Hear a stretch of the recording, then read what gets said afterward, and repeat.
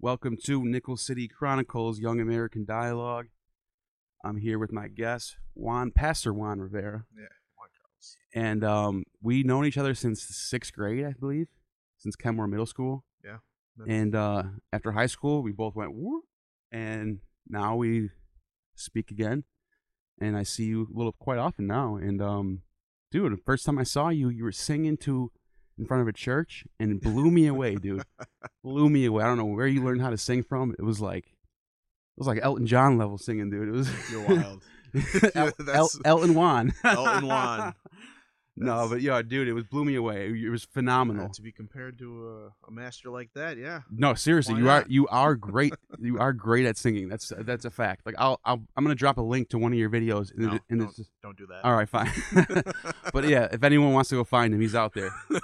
And it was great, man. Like I enjoyed it, and I watched you from my house too when you were doing a live stream too. I was tuned in. Well, let's just start it off. Give us a little backstory about yourself, how you became a pastor, where you grew up, and all that, and sort of just give a little rundown. You know, it doesn't have to be long. Well, born and raised Buffalo, New York, and I'm a third-generation pastor. Nice. My grandfather was bishop of the council we're in right now, and he was pastor for God knows how many years, 50, 60 years. My father was pastor for 20 years, and I took over this church that we started when I was 10 years old, and I took it over in 2017, and I've been the senior pastor ever since. Nice. What kind of church is it? We don't really put labels on it too Gotcha. much, but I guess we would be considered a Spanish Pentecostal church. Yeah. No, you hear that a lot where you don't want the labels. I get that because that's not what it's all about, you know. Well, a lot of people see like the labels of different churches, and they've had bad experiences, or if they heard bad things, or Right. have heard different things, and the labels sometimes hurt the church. Yeah, and that's also why I kind of wanted to bring you on, is because right now in the world, I mean, we're seeing people turn their backs from Christianity. The thing that made the West what it is, it really is. Like, Yeah, of course. it is the backbone of Western philosophy. Is Christianity, Even Judeo-Christianity. even if you look at the Declaration of Independence, Yes. it has so many references to the scriptures. Absolutely. Our country was basically founded on biblical principle. Absolutely. You know, they came over here with their Bibles, and they had respect for other religions as well. That's why they made it secular, and they made sure the First Amendment protected everybody. But at the end of the day, we are Judeo-Christian valued. It's deep in our psyche. Oh, yeah. It's in the Whether roots. you like it or not, it is who we are. Like, Yes. so, you know, even like the great philosophers who aren't Christians always had a deep respect for a Christian thought. And Isaac Newton, Yes. one of the founding people of physics, modern physics, that's still used and taught today, was a deep Christian. Yes. He wrote about the Bible more than anything else. I mean, he is the one who invented Newton's law of physics. Yeah, all the laws of physics, yeah. So he's talking about science and religion not having anything in common. Well, And it's look, something look deeper. that prior to Newton, who was basically the first very public person about it, Yeah. religion didn't want science. Yes. And then you have people like Isaac Newton, or today there's a guy named Ken Ham who runs the Ark Encounter and Creation Museum, who basically mend science and religion together and show how they coincide. They do. And there's so many examples of why they do. Isaac Newton was good at articulating that we don't have to be scared of discovering what's out there in the planet. Like, we should not be afraid of these things. Our faith comes first no matter what. Yeah, Everything else can fall in, and we can fill in the gaps with it, because we're really just discovering Yes. the physical nature of things. We're not, there's more. I mean, if you believe in the Big Bang or whatever it is, like, it all came from something. And that's the one question that no one has the answer to. Well, the thing is, like, even there was some Jewish scientist that said, you can say that the Big Bang started everything, which is possible, but what was the Big Bang? It was the first chapter of Genesis where It's also a vibration. where he said, let there be light. And Yeah. boom, everything started. According to quantum physics, the Big Bang was a vibration, was a sound wave, one big sound wave, sparked off everything, all the matter that we see. What is a sound wave? A voice, Exactly. a word. Yeah. And that's what it says. Who has the biggest voice? So it's, to this day, Genesis still stands. Still stands, man. Yep. And a lot of those things blow my mind. Like, I went down some rabbit holes years ago. And yeah, we all do that. Yeah, we do that. And I encourage people to do that because you might find some interesting stuff. I'll give you an example. I'm going to play the clip while I'm talking about it. Torah is just a long string of numbers. Some say that it's a code sent to us from God. That's kind of interesting. Yeah, that's just kid stuff. Check this out, okay? The word for the Garden of Eden, Kedem. Numerical translation, 144. Now the value of tree of knowledge, all right, in the garden, right? Eitz HaChaim, 233. 144, 233. Now you can take those numbers. So Like the Fibonacci sequence? Fibonacci. Fibonacci is an Italian mathematician in the 13th century. If you divide 144 into 233, the result approaches theta. Theta? Theta. The Greek symbol for golden ratio, golden spiral. And this Wow. this equation that was discovered by a medieval mathematician in Italy. So just to give you some context, this mathematician is in the medieval times. The Bible was written in what? Well, I mean, let's say like we don't know when exactly Genesis got written by Moses, but we do know that. Well, we know that from the beginning of the word to the end of the word, there was roughly a 1,400 year period, 1,500 year period. So if we say that the last scripture was written in, let's say 50 AD. Yeah. So let's say roughly 2,000 years before that, Moses wrote it. So that's still another 1,300 years to go before this constant that's called the golden ratio was discovered by an Italian mathematician named Fibonacci. So we're no matter how you cut it up, we're talking about something before. And let me tell you what it is now. So in the Hebrew Masoretic text, the original Old Testament that was written in the original Aramaic Hebrew language, yes, they have a word for Garden of Eden. It's known as Gan Adan, and they have and in Hebrew, the way their math is set up is called gematria, and every letter is equal to a number. Well, make a long story short, the Garden of Eden, if you divide it by the word for the tree of knowledge of good and evil, it's 166 divided by 233, and the answer is 1.618, which is the golden ratio. It's like twice. It's like half a pi basically. It's a constant that I'm showing it right now as I speak. It's a constant in the universe. Our galaxy, a baby fetus, the way our brains are formed, our arms, the ratio from our fingers to our arms, that's golden ratio. Literally everything is all life. Plants, animals, fungus, whatever it is, has the golden ratio somewhere embedded within it. So we're talking about a mathematical constant. Exactly. It's not like it's off by a little bit. It's exactly the number. Yep. Found in the oldest first chapter of the Bible. That blew my mind when I found that out. I mean, there's a lot of stuff like that too. It's just there's stuff all over the scripture that science can prove as true, and there's things that even historians and scientists use the Bible to prove their theories. Right. So yeah, it's interesting, and like what fascinates me now is that now we live in a time where Christianity is so divided up into these different churches, different philosophies. You got the born agains, you got the Catholics, you got the Pentecostal church, you got all these different churches, and what fascinates me is there only is one way to run a church, right? Yes, and the issue is you can break it down really into two groups. There's the Catholic and Protestant. Right. Those are the two main groups, right? That's the two groups. There's everything that's not Catholic is considered Protestant. Got you. It's a protest to Catholicism. Right. Which Martin Luther started by Martin Luther yes. with nailing the 95 thesis on the wall of the right. cathedral in Germany, where he said these are 95 reasons why the Catholic Church is wrong. Yep. And including the number of books that were in the Bible. Yeah. They had all these extra apocryphal books, and Martin Luther was like, we got to take those out. That's not divinely inspired right there. Exactly. And and people want to talk about the apocryphas.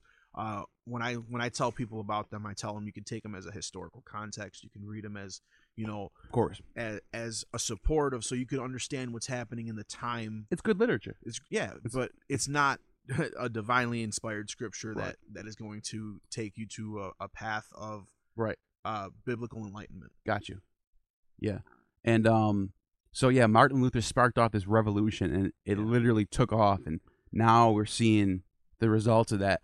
And it's funny because Martin Luther King himself, the 60s revolutionary civil rights activist, was a Protestant Christian. He was also a Republican too. Yeah, he was a Protestant Christian, and so what we see all these religions stem from the Protestant. It's like Lutheran, Baptist, Pentecostal. Pentecostal religion was actually started in like the early 1900s, like I think 1906. Right. And Evangelicals, Baptists. It came from a break off of the Lutheran Church. Right. So that there's everything is basically goes to one point in time, which was Martin Luther saying something's wrong here. Right. And the issue back in the 1500s when he was alive was that everything was written in Latin. Right. And nobody knew Latin except the monks. Right. So the monks were reading it, and Martin Luther was a monk. Gotcha. And he was like, something's wrong here. Right. We're not doing these things. Yeah, he's like, you guys are asking for stuff that's not in here, and we're not doing the stuff that is in here, so we need to change this. What's one example maybe? Like indulgences. They were selling tickets to heaven, basically. They were, if you pay enough money, we'll take your father out of hell and put him into purgatory. He won't make it to heaven, but at least he's not burning. Just give us enough gold and we'll do it for you. We'll make sure you put in a good word for you. We got that direct line in our Vatican office, right to God. Exactly. And then you got like they broke off from the saints and stuff like that because I was speaking to somebody who was a teacher of the Catholic religion, and he was like, saints, we pray to saints for this or that reason, and they boost our prayer before God. And my thought is like, why do you need a boost? Why would you pray to somebody when you can pray to the person who can change everything? Dude, yep. So you're adding a middleman when God himself is telling you to come to me. Right. That's so deep what you just said. Like you have to have that personal relationship. Yep. That's all. No he wants. middleman. That's all he wants from the beginning of time. From Adam and Eve, where Eve, made that little fruit salad and got Adam to eat whatever she ate, so that she wasn't the only one in trouble. Salad. So, but since the beginning of time, all we see in Scripture is God trying to repair the line that was broken in the 3rd chapter of Genesis. Right. That's the whole Scripture from beginning to end is God repairing that line. Wow, that's pretty deep. Like it's like a love that it's a tough love, but it's like a necessary. Like, yeah, I made you, and this is what I want. Yep. And it's like here's a path for you. It's laid out. Take it or leave it. Yeah. You have the choice. I'm giving you free will for your lifetime. Exactly. And it's a deep concept. Everybody has this thing like, well, I don't want to go to hell. Well, it's your choice, It's all your choice. God wants the best for you, but all he can do is put it in front of your face. Yeah. If you don't take it, whose fault is that? Yeah. That's interesting too, is like and even if you say you don't believe, say you think this is all just a bunch of hocus pocus, whatever, it doesn't make sense. I haven't seen it with my own eyes, so I won't believe it until I see it. Fine. There's a lot of things I haven't seen that I know is real. Yeah, yeah, and regardless of what you think, it's like everyone has a right to believe that. It's fine, but look at the principles, the spiritual principles behind these stories and these epistles. It's like teaching people how to love, how to have honesty, how to persevere. Things we don't really find in the church, huh? Yeah. Yeah, Yes, like you said, like Martin Luther was looking around like, where's all these principles that I'm reading? I'm not seeing people giving back to the poor. I'm seeing them take the money and put it in the Vatican and, what I'm saying, and build some more fountains in Rome. Yeah, I mean, if you look at like the first church, we call it the Apostolic Church or the Primitive Church. And we find that in the book of Acts. And, Right. And these people, all the people who were converting to Christianity were donating a bunch of stuff, and they didn't keep it. Right. It went out to the widows. It went out to the orphanage. That's what the point is. Yeah, it was helping people to make sure everybody ate. And people are like, well, this is communism, and they use it for like for a basis of socialism and communism, and no, this was a voluntary. Right. God never it's said not about politics. Yeah, he never said, give to me. God said, there's a need, and people started volunteering and coming up and saying, I'm going to help fulfill that need. And this was the basis of the church. This is where it started. The basis of the church is, number one, spreading the gospel, and number two, helping one another. Right. And I mean, if you look at most of the miracles in the New Testament, it was helping some poor, sick person stand or blind see. It's about helping people that need help. Yeah, I mean, you should be able to take. That's so much to learn from those things. Jesus himself, and if you look in the the Gospels, the first 4 books of the New Testament, we see Jesus going places where nobody wanted to go. Right. Helping people that nobody wanted to help. The Samaritan woman, she was, don't talk to them. Yeah, don't talk to. They never talked to them because they never crossed that path, because they avoided them. Yeah. Because they were a mixed race. Right. But Jesus went right up in there and was like, not only am I gonna talk to them, I'm gonna talk to a woman. Right. Which was mind blowing But back then it was like, no, you don't do that. Yeah. And you know what? The reason why I brought things up is like the first time I went to your church, I was blown away by the first thing I see is you got these little stations where people could donate clothes right there, right in front of the church. Then I'm looking at paperwork and bulletins, can drives, giving to the poor. We're doing this little event. We're gonna raise money for poor. And I'm like, what the heck is going on here? Because I've been to listen for the last year and a half. I've been to a bunch of churches, helped doing podcasts and helped doing their live streams and attending them, and I saw none of that.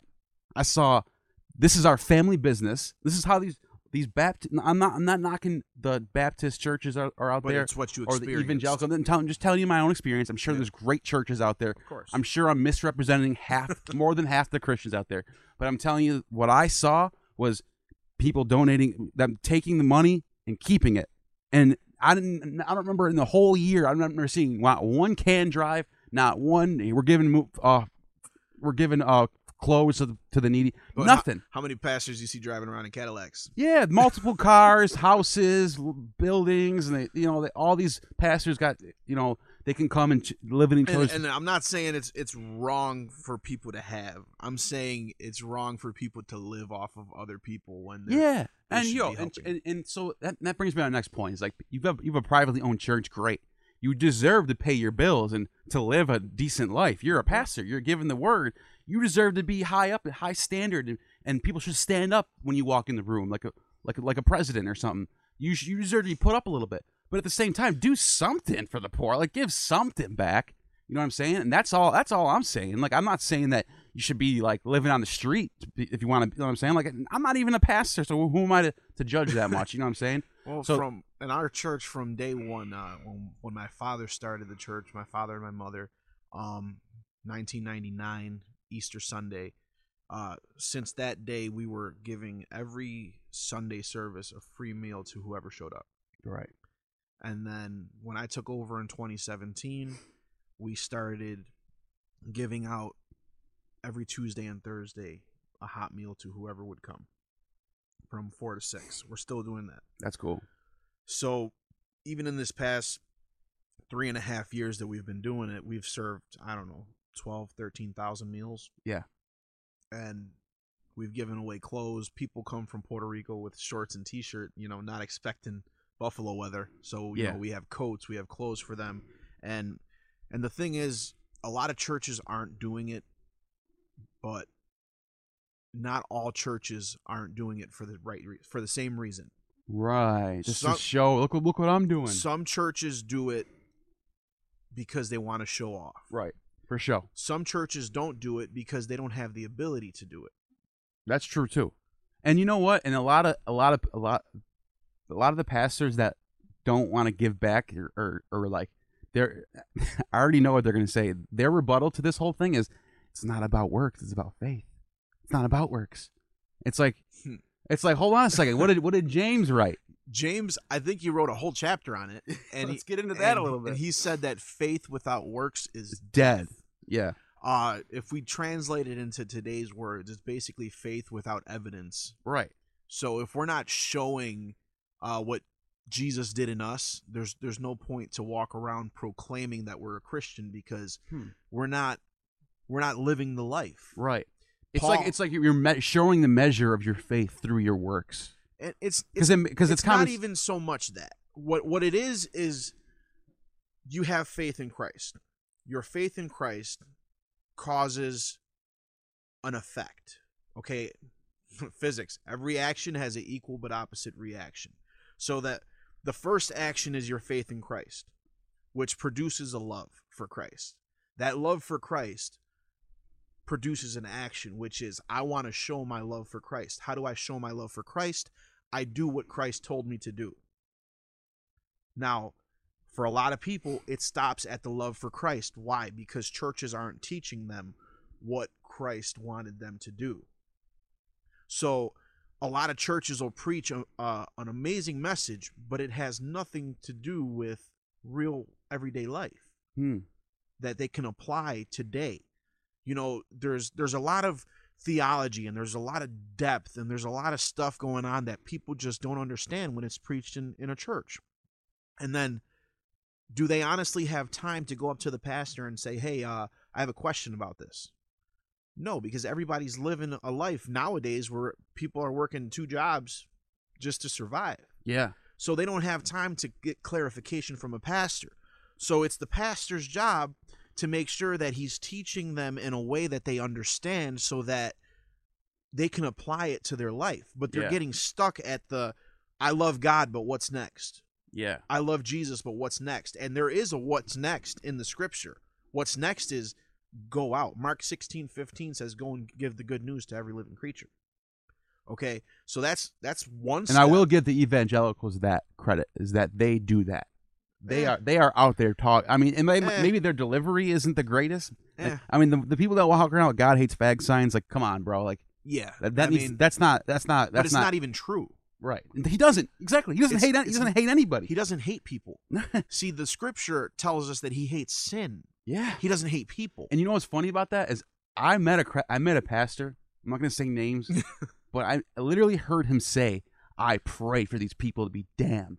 What? That's what he said. He said it all the time. He goes, listen, I know you're not going to agree with this, is what he would say, but everyone has the right to their own prayer, and that's just my opinion. I pray for these scorners to go to hell.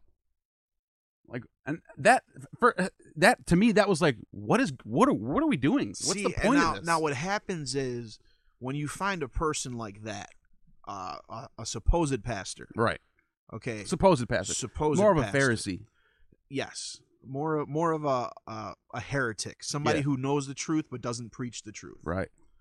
Okay, so what happens is, these people give Christianity a bad name, horrible name.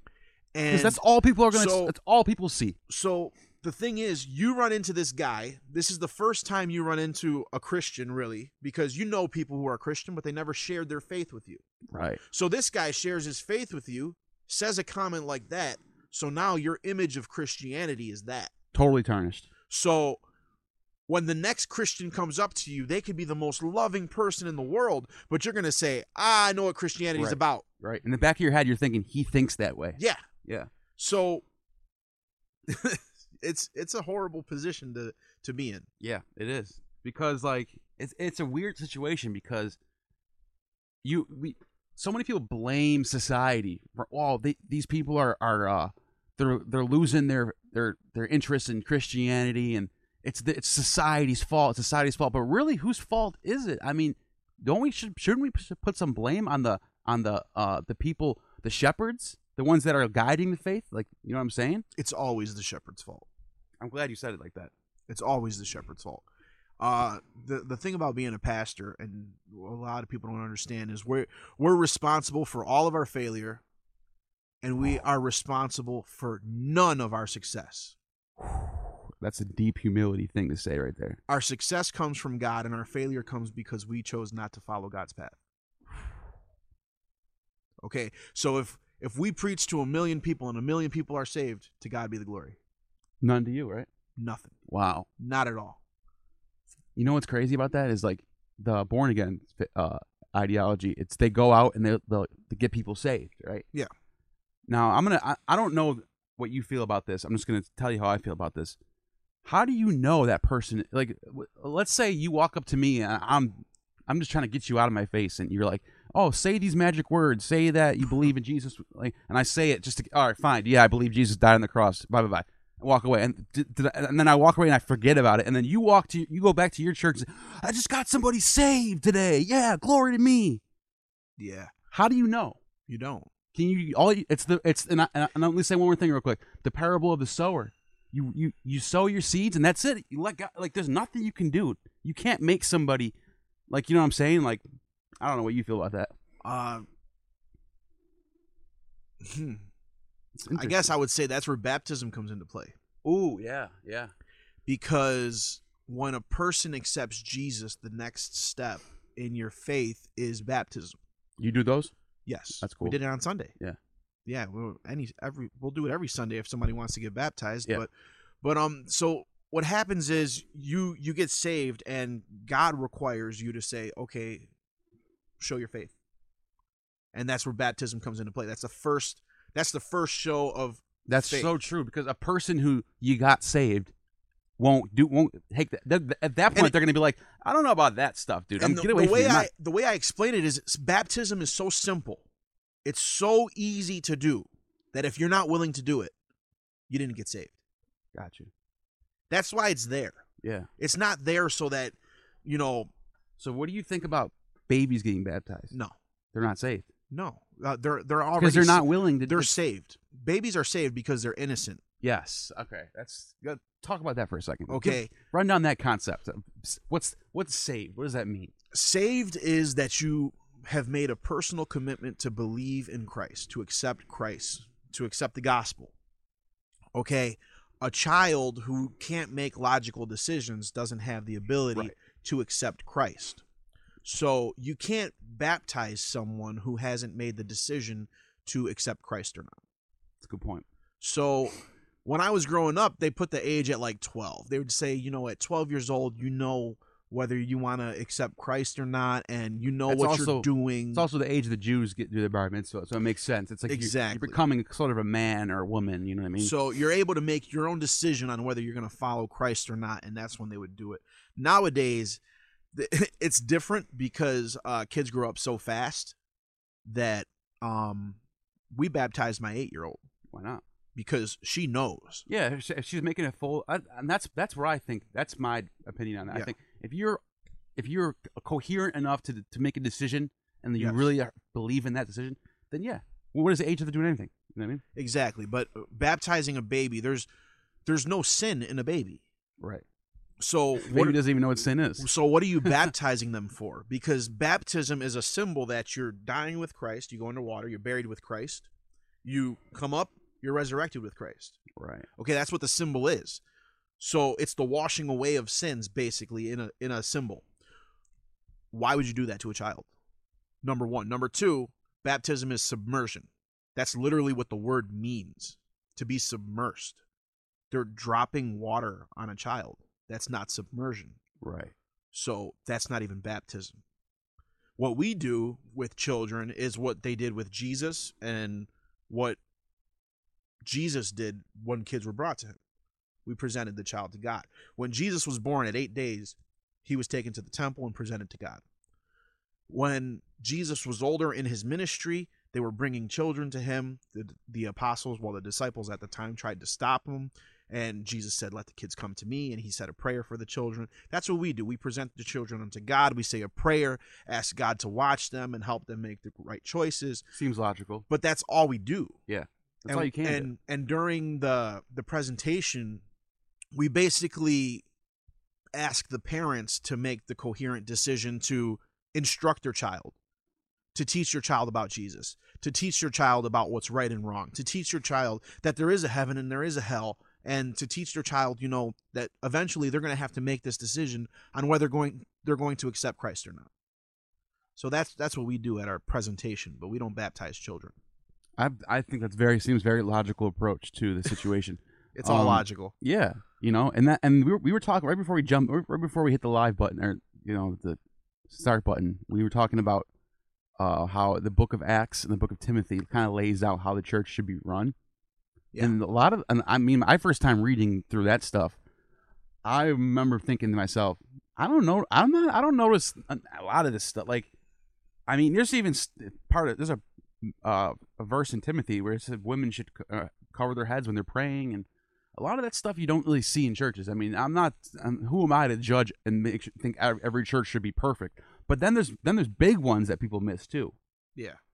Well, in the aspect of how churches should be run, there's two aspects to a church. There's a spiritual aspect of preaching the gospel, teaching the scripture, and allowing those people to learn and then go out and do God's work.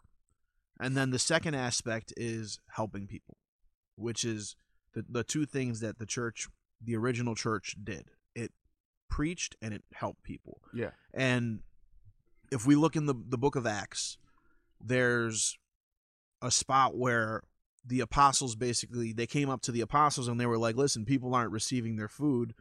The widows over here aren't being tended to, but the widows over here are being tended to.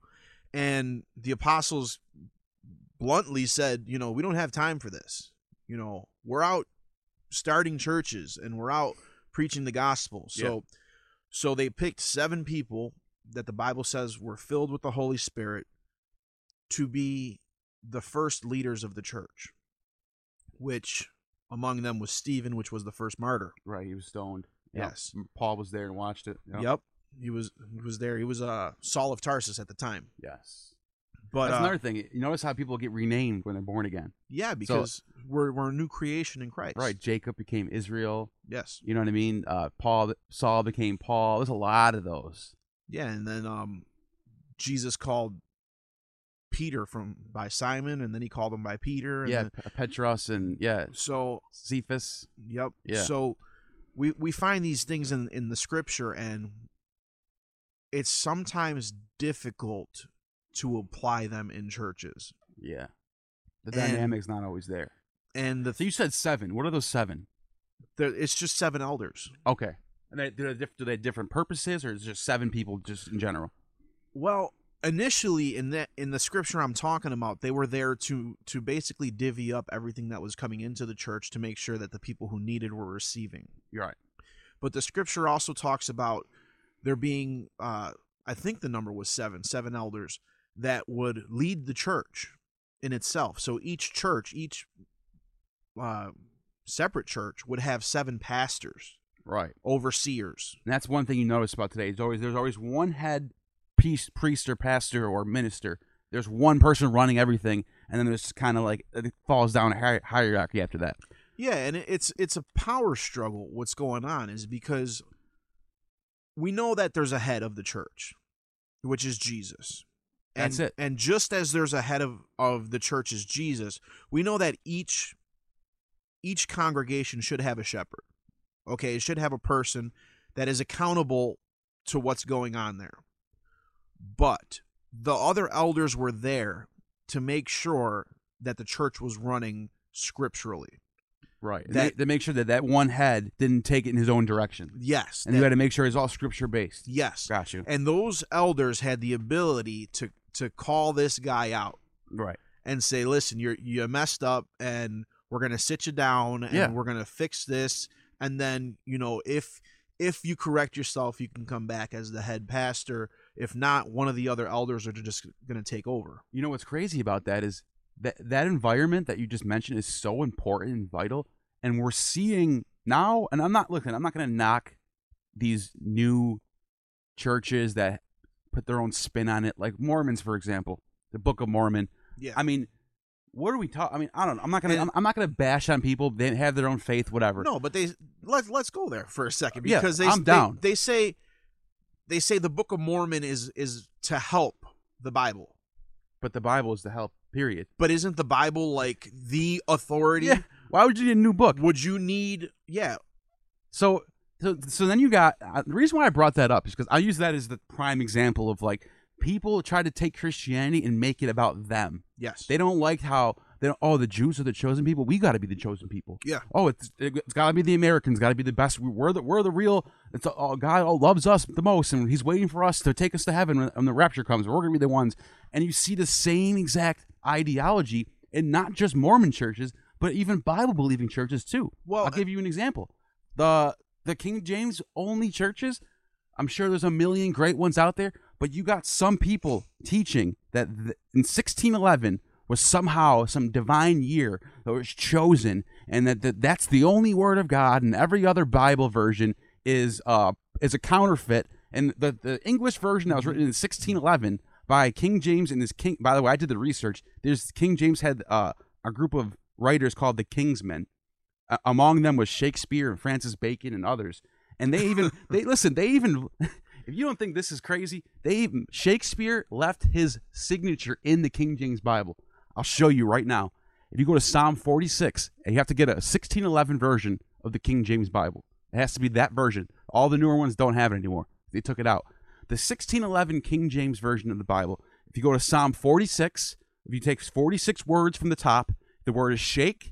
46 words from the bottom, the word is spear. Shakespeare was 46 years old in 1611 when the Bible was released. If that's not enough for you that humans created that book, then I don't know what to tell you. Well, the issue with translations, right? I like the New International Version. It's a great great version. There's the New Living Translation. There's all kinds of translations. I compare them all. You see how I got all these Bibles right here. Yeah. I like going to the Greek, the Hebrew, then I'll check out the King James, and I'll check out the NASB, the New American Standard Version. That thing's on point, dude. I haven't found no flaws with that one yet. The problem with the King James Version is when it was interpreted, it was more interpreted word for word. Yes. And so is the New American Standard Version. It's actually more word for word. But the issue is, for anybody who speaks, 2 or 3 different languages, they know you can't interpret word for word. It doesn't come out right. It never comes out right. So if they interpreted it that way, that's why when you look at the New International Version, it's easier to understand, one, because it's using our own language. It's concept by concept. But it was a whole sentence was interpreted. Yeah. It wasn't, this word, and then once everything's translated, they try to unjumble it. Yeah. So, and they hate the NIV. The King James only people. They hate the NIV. They're so against the NIV. It's like, who cares? Yeah, it's not a big deal. They all say the same thing. Yep. They all have the same prophets. They all have the same 66 books, the same 12 major prophets, the same minor prophets. They had the same pointing to Jesus, the Messiah, the same 4 Gospels, the same message that He died on the cross and returned in 3 days. That's all there. So why are we arguing over a little? Oh, this one says this. Because that's what we do, man. That's what the church does. And that's screwing people up, dude. It's screwing people up, and it's making people think that somehow the English speaking people in America and the West are the chosen people. And like, this is and the rapture's all going to be for them, and they're all going to be put on the throne, and then they're all going to sit in the clouds waiting for everyone else, and they're going to say, "Ha ha, I told you, we were right." Well, the thing was with the chosen people, the reason why the Jewish people were chosen was for them to learn and to teach other people about God. Yeah. They didn't do it. They held it to themselves. Yeah. So when Jesus came, He taught to the Jewish people and He taught to the Gentiles. And then when Jesus ascended and He had His apostles, we had Peter, who was teaching to the Jewish people, but we had Paul, who was teaching to the Gentiles. Right. Every single person who's not Jewish is a Gentile, just so everybody knows. That's what that means, yeah. So every single person, basically, who accepts Christ is a part of the chosen people. Yeah. And that's what I was talking about on Sunday. Like, every single person. That's why I don't like that the Catholic Church uses the word saints for these special people. Yeah, it's ridiculous. Because Scripture calls every person who believes a saint. Right, exactly. There is no hierarchy in Christianity. Yeah. The Bible itself says that God has no exceptions of people. Right. That every single person is the same. That even in the church, the beginning churches, you would see that a person had a slave, But in the church, that slave was the pastor of the church. Right. But outside of the church, that person was the slave of the guy. Right. So there's no could, exceptions. And you could even say that the Jews were chosen to be the vine to produce the Messiah. Yeah. So, and then after the Messiah came, he came for the world. Yeah. So it's like you got the concept that's in Revelation about the bride, about the second death, and then the raising up, and then the marriage between the people who accepted. You know what I'm saying? The bride of Christ, which means is the Christians, is the people that accepted the, See the most famous verse in the Bible, John 3:16. Yeah, everyone knows. For God so loved the world. It doesn't say for God so loved the Jews. Right. It doesn't say for Doesn't God say so he loved hates the world. America. You hear that too. All these Yeah. pastors are like, God hates the world. Yeah. If you like the world, then there are some verses that Well, that's a terminology thing. yes, Yeah, the world is how do I put this? When we say the world, we say the sinful world. right, God hates sin. yeah, Okay, the things of the world. There is a verse that says we are not of the world. We do not practice the things of the world, being the sinful things of the world. yeah, So when we speak about the world, yes, that technically that is correct. God is not a part of the sinful world. right. But when he says it in John 3:16, he's talking about the people. For God Right. so loved the world. He loved everybody, and because he loved everybody, he came to save everybody. There we go. That's exactly what I was getting at. Yeah. So and anybody who comes out and says that God has a special person, and they're just wrong. Yeah, yeah. And you know what's crazy? I was thinking about how hard it's got to be just in 2021 to be a pastor in a world that's changing so much, to stick to the biblical teachings and not veer off and stray off and be and like make your own thing and like, let's just change it up a little bit, just to let's get with the times a little bit, because that's got to be tough. There's got to be you got to be some tempted a little bit to be like, well, I want to be a little politically correct, right? That's got to be tough. There's got to be a struggle going on right there. Well, there is a little bit of a struggle with trying to be somewhat politically correct, but this is my personal, Yeah, that's what this. and when I look at Jesus was so far from politically correct. Right. And That's a fact. Piss a lot of people off. He pissed so many people off. I mean, he called the Pharisees when he went into the temple, and he picked up a whip and started whipping people. Drove him out. And The money changers. What did in he the call temple. them? Oh, you brood of vipers. Sons of vipers. Yeah. We have a saying like that. Yeah. And if any pastor ever said that saying, they would be shunned. Right. You know what I mean? Yeah. But And it's crazy because what were they doing? They were money changing in the temple, and we're talking about pastors that keep the money and use the church as a family business and not as an actual place of salvation. But I'll tell you what's the most difficult part of where I'm at right now is taking the church back to what it was supposed to be. Okay? Because you say it's got to be hard to remain the same. And I've been in this forever. And I can tell you the same is wrong. And when I look at it, and I look at Scripture, and I look at where the church is supposed to be and what the church is supposed to teach and what the church is supposed to project, and then I look at all these churches and I look at what I was taught. Right. Okay. Let me tell you, I if there's anybody in that has experience in this, it's me. I've been the past 31 years. I've been raised in the gospel. Yeah, you grew up in it. Okay, my father was a pastor. I was a teacher in Institute of Theology. Wow. I was the director of ministry school for this area of our council. It was my job to teach these doctrinal things to the next pastor or to people who were already pastoring. I had to teach them what was the right way to do things. Yeah. But I look at Scripture, and then I look at my syllabus of what I'm supposed to teach, and I'm just like, what am I teaching here? Am I teaching your ways, or am I teaching scriptural ways? Wow. Am I teaching how you guys want the church to be run, or am I teaching how the church is supposed to be run? Wow. And obviously, I always fall back on the scripture You have to. because That's all you got. that's always my argument. Because I mean, if I've been yelled at, I've been, they've tried to take me out of being a pastor. They try. Wow, I didn't know that.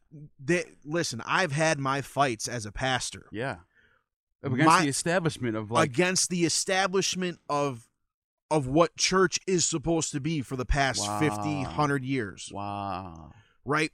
So my argument with everybody, be them another pastor who doesn't like what I'm preaching, or be it a supervisory person or whatever, I look at these people when I tell them, and they don't like it when I tell them, because I try to be like Jesus, blunt, honest. If you don't like it, that's your problem. And I tell them, here's my Bible. Point out to me in the Bible what I said wrong. Show me where I screwed up. How can you argue that? And I'll walk away right now. Right. That's crazy, because you really are doing something that most people won't do, because what do you get out of it? I mean, you know what you're getting out of it, but most people are like, I just want to be comfortable. I just want to keep my spot. I want to keep everything going smoothly. Here, give me the paper. I'll read it. Yeah. And you're like, dude, this isn't what my book says. This isn't what my scripture says. I want to do what God, like you, and let me correct me if I'm wrong. I mean, before you go into your service, do you like kind of meditate on what you're going to say a little bit? Of course. Kind of get a message, receive the message from above, and then give it out? Yeah, it's like, That's deep. We look around and we try to figure out what the message is, and the problem with preaching and teaching today is people preach and teach feeling. Wow, that's so true. And they have feel good messages like Joel Osteen, like you're gonna be great, and God wants you to be rich. And, Never does it say that and anywhere. it's like, and okay, you can preach that, and yeah, God wants you to be happy and prosperous, but it literally says it's easier for, what does it say? For the camel to go through the eye of a needle than for a rich man to go to heaven. Sorry, Jolie. I don't know if you're right about that, dude. But that's crazy, the though. thing is, people preach these feel-good messages, and they have a church full of people that, in the end, can all go to hell because they don't know the way. See, Scripture says the way to perdition is wide, and the door is humongous, but the way to heaven is a narrow path. Follow the narrow with path. a small door. Yep. Which means you're not going to get through that door with all your baggage and all that stuff. Right, that's got to go. You got to be able to leave things in the hands of God and say, you know what, I'm going to follow you, and if this isn't in my path, help me to accept that it's not in my path. So, back to what your struggle with the church is. Are you kind of in? Sorry, so many struggles. Are you kind of in a transition phase right now? Like, yeah, we're our church took a vote to leave the council that we're a part of. Wow. And we're in like a negotiation phase because they obviously don't want us to leave. But we just feel like you're standing up for what's right. The vision is taking us this way, the scriptural vision, and they have us going this way a little bit. And it's not that we're anti-biblical following their way. It's just we're trying to be as close to what, not the apostolic church, because the apostolic church was messed up, but as close to what the apostolic church was calling to be. Yeah, no, I see what you're saying. Because, like, if you read Corinthians, that's part of the apostolic church. That was, lifted up by the apostles. And they were all messed up, and they didn't want to accept things. But if we take those scriptures and we apply them to today and to what the church is supposed to be, that's what we're trying to be. Right. A lot of people put requirements for certain things. There's no requirements in the gospel. Oh, you want to be a member of this church, you got to do this and this and this and that. Right. But, and my argument is, okay, so I'm good enough to go to heaven, but I'm not good enough to be a member of your church. Wow, I never thought about that. You know, Christ accepts me the second that I accept him. Right. Basically. He's already accepted me. He's just waiting for me to say, I want you. Yeah. And the second I say that, I have salvation. You know what's crazy is that's what I was trying to get at basically this whole time is I'm noticing that these churches that think that their way is the only way, they're trying to set up these hierarchies of there's levels of salvation. Like there's not just one. There's just one. You're saved or you're not. Yeah. There's no like, oh, well, he knew the King James Bible the best, so he's gonna be sitting right next to Jesus when we're all in heaven. He's gonna be his right hand man. It's like, I mean, there are disciples and there are people who do more than others and probably will have that respect. But it's like the thing is, they focus on wanting different things in heaven. I just want to get there. You know? Yeah. I just want everybody to get there. You got there. eternity. Once you get there, you got eternity to straighten everything else out. Let me tell you the way I see it. Because the scripture says that for different things, there are different crowns that you can receive. There's like 7 different crowns. But there's one crown for salvation. That's it. Which is all the crown I want. It's the only crown you should really want because that's eternity. That's all I care about. Is getting there. Yeah. I mean, everything else you have eternal time to get there. And the problem is there's people that are so messed up in the church that the Bible even speaks to it. And it says that there's going to be people that when they go to, as we call it today, the pearly gates to try to get in, they're going to say, oh, I did all these things in your name. And I did this, say, I did know that. You not. And he says, I don't even know you. No, he says, apart from me, I never knew you. Never knew you. Which means you never had a relationship with God. Right. Everything you did, God worked through you because somebody needed help. Right. Not because you were so close to God. Right. And I see a lot of that going on right now. Yep. These people who act like they're the ones that, and it's like, it's the same people that constantly say things and get checked on it and then have to cover it up. Like, oh, I prophesied that Donald Trump will get elected president and he will get the second term. Yeah. Joe Biden don't need to be president. And just like this, just like if you'd answered me, he said he won't. Let's say without question, Trump is going to win the election. You said, this one that I shall raise up from New York, I will give him 2 terms. Associated Press said that Joe Biden is president. Ha! Sound of abundance of rain. I hear a sound of victory. I hear a sound of shouting and singing. I hear a sound of victory. Trump is going to get in the White House. I believe that 1,000%. I don't have one bit of a doubt. I don't have basketball-sized ulcers. I'm not chewing my fingernails to the quick. I'm not going to go to bed tonight and lose 1 ounce or a wink of sleep. President Trump won. He will be re-elected and inaugurated for a second term. 100%. Joe Biden did not win. Donald Trump single-handedly won the largest margin victory in the United States of America. Are you saying that all of this is culminating in, and I'm going to press you on this, Chris, in Donald Trump getting his second term of presidency?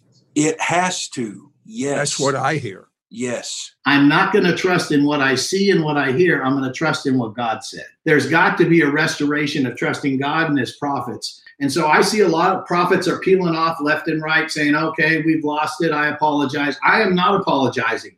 Donald J. Trump will serve a second term. I believe that Trump's going to be president. God didn't give me a prophetic word that he would, but I believe the prophets. I dreamed that Donald Trump got reelected. There's no guessing games. He is the one that God's going to put his hands on. I get letters all the time about, you missed your prediction on Trump. He didn't win. Where is your faith? Where are the people believing the prophets? Well, I believe the prophets. I am looking with great anticipation for President Trump to serve a second term and go down as one of the greatest pastors. presidents. There was a video. They showed 500 pastors saying that. All of them are wrong. There's not one pastor saying that they thought, hey, I got a prophecy from God saying Joe Biden's going to win. None of them said that. Yep. So it's like, have some humility and realize you're human too. Like, don't, and then you got the ones that are like, sure, they know when doomsday is going to come. They know it. They have it. They figured it out. The mathematical equation for it. I got it down. And then there's a verse in Matthew that says, not anybody will know except the Father when that day is going to come. Not even the angels. Right. It says. Yeah. Not even the angels that are up there with him know when that's going to happen. know when it's going to happen. But then you got a pastor in Amherst that says, "Oh no, I figured it out. I got the math right here." And if you're the crazy one for not believing that. You know, and the reason why it's not like that is because if you knew the day that Christ was going to return for the church, not his second coming, but the rapture, because that's two different things. Yeah. Okay, if you knew the day, would you not live your life to the fullest, do all kinds of wild stuff, and then the day before be like, or the day of, be like, I accept you? That's exactly why we don't know. That's exactly why we don't know, because man is so screwed up that our human nature is to do stupid things, and that's how God reconciled that one. Yeah, that's just one of the many examples of things I see in some of these modern places, and it's very rare to come across a pastor like yourself that's generally just wants to follow the Bible. That's it. It has no ulterior motives. I just want to follow what the Scripture says, and I want to lead people to salvation. That's it. I have nothing else that I want to do. And it's sad that it is true. Yeah. But for me personally, the goal is just getting the message out there and letting people decide for themselves. And hopefully the day comes where they can open up their eyes and be like, you know what, there is a God. And they can look back and see all the moments that God was there for them. Because even when you're not walking with God, God's always really there. And there's moments where you can look back and be like, I didn't even notice him, but he was there. And I just try to bring people to a point of realization to where they can accept that there is a God. And even if science is supposedly telling them that there isn't, let's be logical about it. If there is no God and you live your whole life in the Christian faith, what do you lose? Nothing. But if there is a God and you refuse to accept him, what do you lose? Your life, your eternity. Everything. Yeah. It's almost, it's like kind of like and the funny thing about Christianity, they don't ask you for much. No. They literally just ask you just to... That's the thing. Churches ask you for a lot. Yes. I want to make that distinction very clear. But the church Bible, will ask you... The Bible is really clear that all you need to get to heaven is to believe. That's it. Just have faith. That's it. And I'm not saying know that there's a God. I mean believe, put your faith in him. Because the scripture says, I think it's in the book of James or Judas, one of those, and it says, even the demons believe and fear him. It is James. Yeah. I love that book. So that book is written so beautifully. It's a brother of Jesus. Yeah, that's the deepest Christian philosophy you're ever going to read. It's he didn't believe in him. Yeah, I heard about that too. And then at the end, he came. It wasn't until he came back, right? Yeah, it was like he was because that's how you are with your brothers. Of course. If my brother was on the Messiah, I'd be like, shut up, asshole. Yeah, I know you. I've known you the whole time. And then I see him come back from the dead. I'd be like, oh, yeah, okay, all right, I got you. I'm gonna write a book now. Yep. But James though, he is such a short book. It's a couple pages long, but it has so much packed. It's packed. Yes, it even tells you how to pray, and it tells you if you don't get what you prayed for, it tells you why you didn't get what you prayed for. Yeah, it's because it's not what you need. You not, can't pray for $1 million. You don't need $1 million. You're not going to get that. If you pray for something that God actually agrees that you need, you'll get it.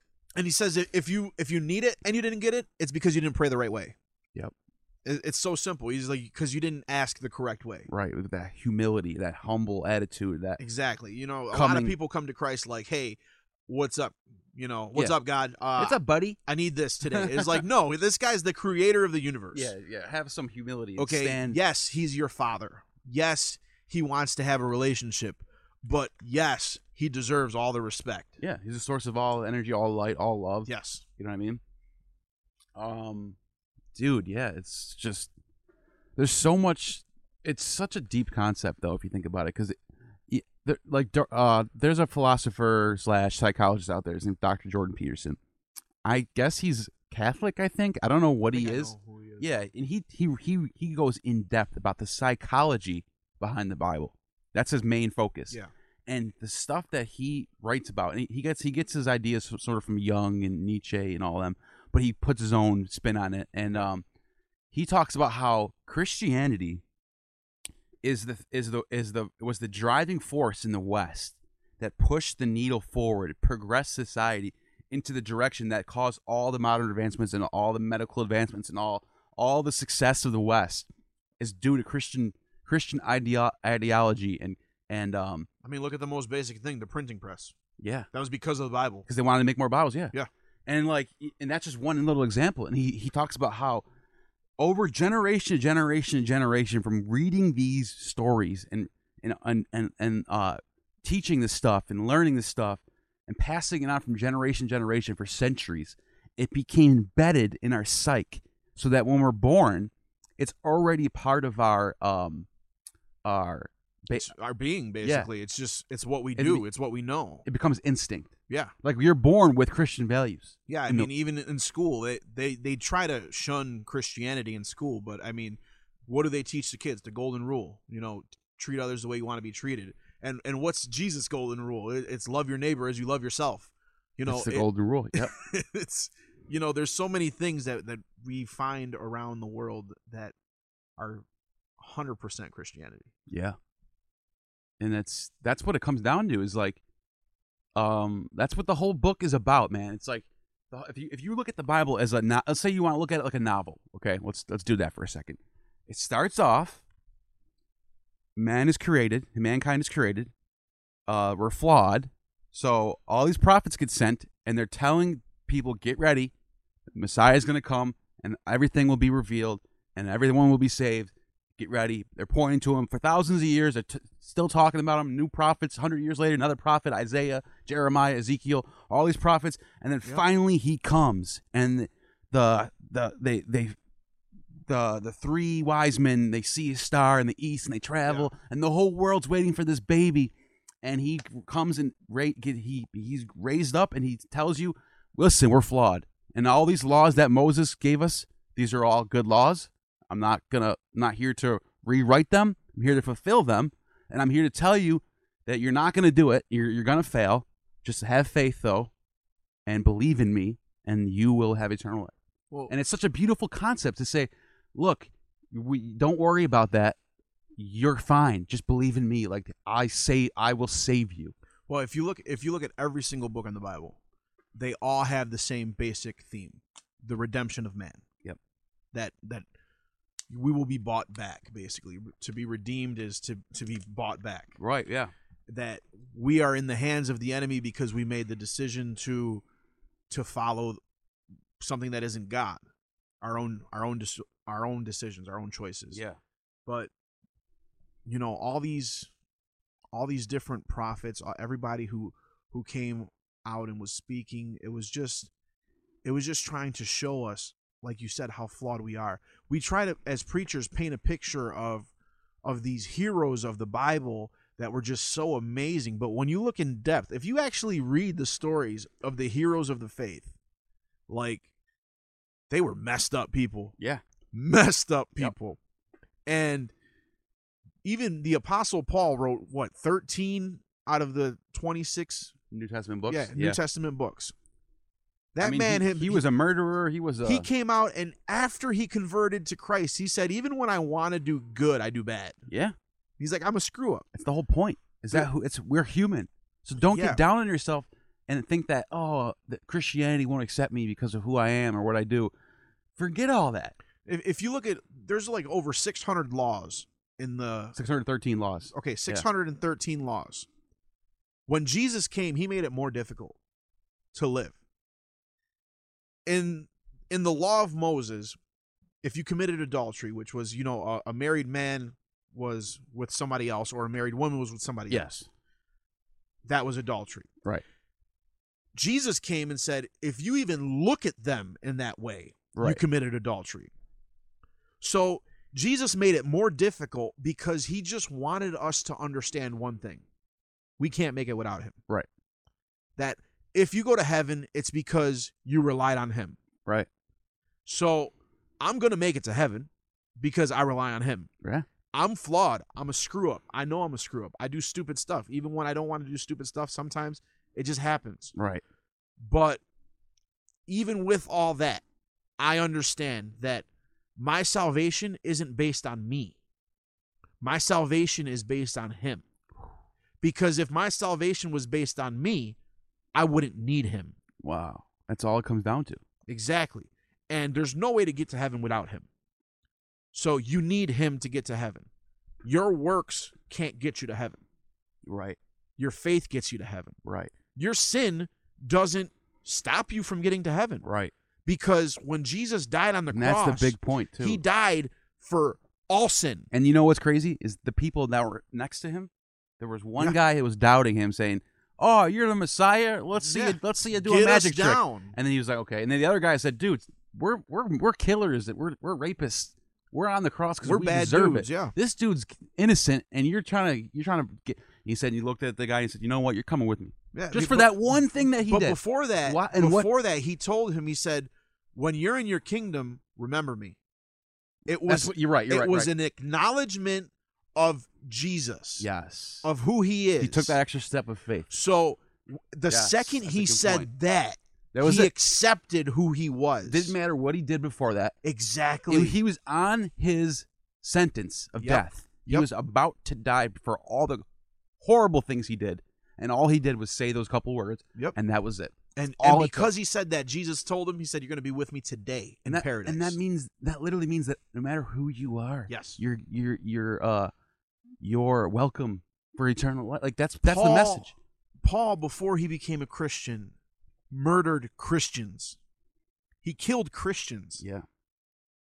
And God worked with that. Right. And he used him as like the biggest creator of the Bible, basically. The biggest the biggest speaker of the word. Yeah. Yep.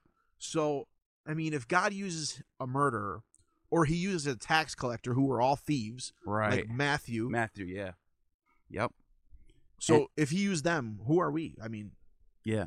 And we're already a little bit over, but I just wanted to real quick. And another thing that fascinates me about the Bible is that all the Old Testament prophets have a little piece of what's to come. Like Noah,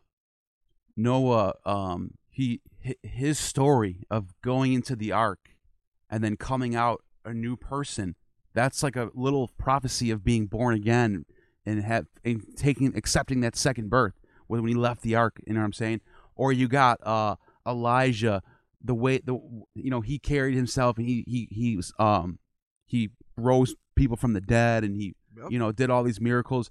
And then Joseph's probably the biggest one. Joseph had 11 brothers, and they sold him down to Egypt, and he got rejected. And then when he got put on the basically the throne in Egypt, when he became like the second highest next to the Pharaoh, and then he redeemed them, and then he forgave them. Yep. And there was like it's a portrait of these are all little portraits of Jesus. All these Old Testament stories are little portraits. Abraham was about to was told to sacrifice his only son, or his son. And there was a portrait the whole purpose of the Old Testament is to paint these little portraits of what's going to come when the Messiah is here. Yes. And that is so deep and beautiful to think about that all these thousands of years and centuries of different people writing, adding to the Bible, Ezra, Nehemiah, Habakkuk, all these different little prophets, a little 2-page, some of these little short prophets, and they all paint the little portraits, and they're like little puzzle pieces. And you put them all together, and you get Jesus. Yep. Just a fascinating concept. And it's all about mending the relationship. That's all it was. Yep. Trying to mend a relationship that was broken in the Garden of Eden. Yeah, and it's exactly the foreshadowing. I mean, it's like It's like the greatest novel writers of all time combined into one. Like just from a literature aspect of it, it's fascinating and it's crazy. It's Number one selling book since mind-blowing. Since it started printing. And it should be. Everyone should at least read it once in their lifetime. I mean, chip away at it however long it takes you. Like I'm telling you, it's something. There's something special about it. You know. Yeah. It's amazing, and for people not to accept Christ, I understand sometimes things seem a little far-fetched, but like I said, it's logical. It just makes sense. It's what do you got to lose? What do you have to lose? Yeah, I agree. Take some time, look into it, and then make your decision. Yeah, that's what it comes down to, you know. Because all he wants is to love you and have a relationship with you, and that one day we can be where he is. That's all he wants.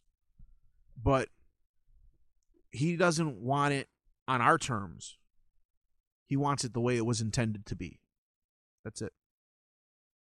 Man, that was a good we're like 10 minutes over almost. So yeah, that flew by, man. And anything you want to promote, or any links you wanted to show everybody, or no, I mean I appreciate you having me on, and it's been a pleasure, man. Just so everybody knows, I'm the senior pastor at Encounter with God Ministries. We got a new name. That's a good name too. It's a great name, by the way. Yeah. And that's a result of you kind of branching off and becoming more Bible based. Yep, and it's because in like 1995, when my father started a 1-hour radio show, that's what they called it. Wow, that's a Encounter good name. with God. Wow, that's a good idea. So we're all full circle back to it. That's cool, man. But yeah, man, this was great, and we're definitely gonna have you back on. Whenever. Whenever. Yeah. Let's do this. Let's do this on a regular basis. I enjoy this. Yeah. If you ever have any questions, I mean, I'm no theologian. I'm no theological expert, but you got it down though. You know what you're talking about. I'm here to help. Yeah. And if I don't know, I'll get the answer for you. Exactly. So, why don't we end on a prayer then? All right. Father God, we come before you in this moment. We thank you for this time that you have given us. We ask that this podcast can reach a lot of people, Lord. We ask that your word can reach the hearts and minds, and that you can cause the effect. That we plant the seed and that you can continue to water it. I ask that you bless my friend here, Neil, that you give him all the strength to continue going on forward, and that he can do your will in his life. We ask you this in Jesus' name. Amen. Amen. See you guys. Know that? Yeah, look. The ancient Jews used Hebrew as their numerical system, eh? Each letter's a number. Like the Hebrew A, Aleph, it's 1. B, Bet, it's 2. You understand? But look at this. The numbers are interrelated. Like take the Hebrew word for father. Av, Aleph, Bet. 1, 2 equals 3. All right? Hebrew word for mother, Aim, Aleph, Mem. 1, 40 equals 41. Sum of 3 and 41, 44. All right? Now, Hebrew word for child. All right? Mother, father, child. Yelad. That's 10, 30, and 4. 44. Torah is just a long string of numbers. Some say that it's a code sent to us from God. That's kind of interesting. Yeah, that's just kid stuff. Check this out, okay? The word for the Garden of Eden, Kedem. Numerical translation, 144. Now the value of tree of knowledge, all right, in the garden, right? Eitz HaChaim, 233. 144, 233. And you can take those numbers.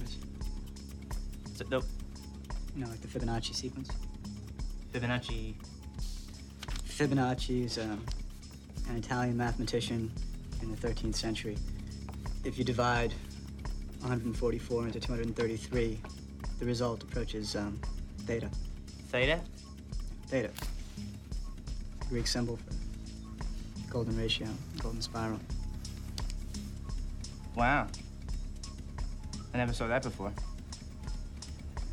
That's like that series you find in nature? Like the face of a sunflower? Wherever the spirals. You see this math everywhere.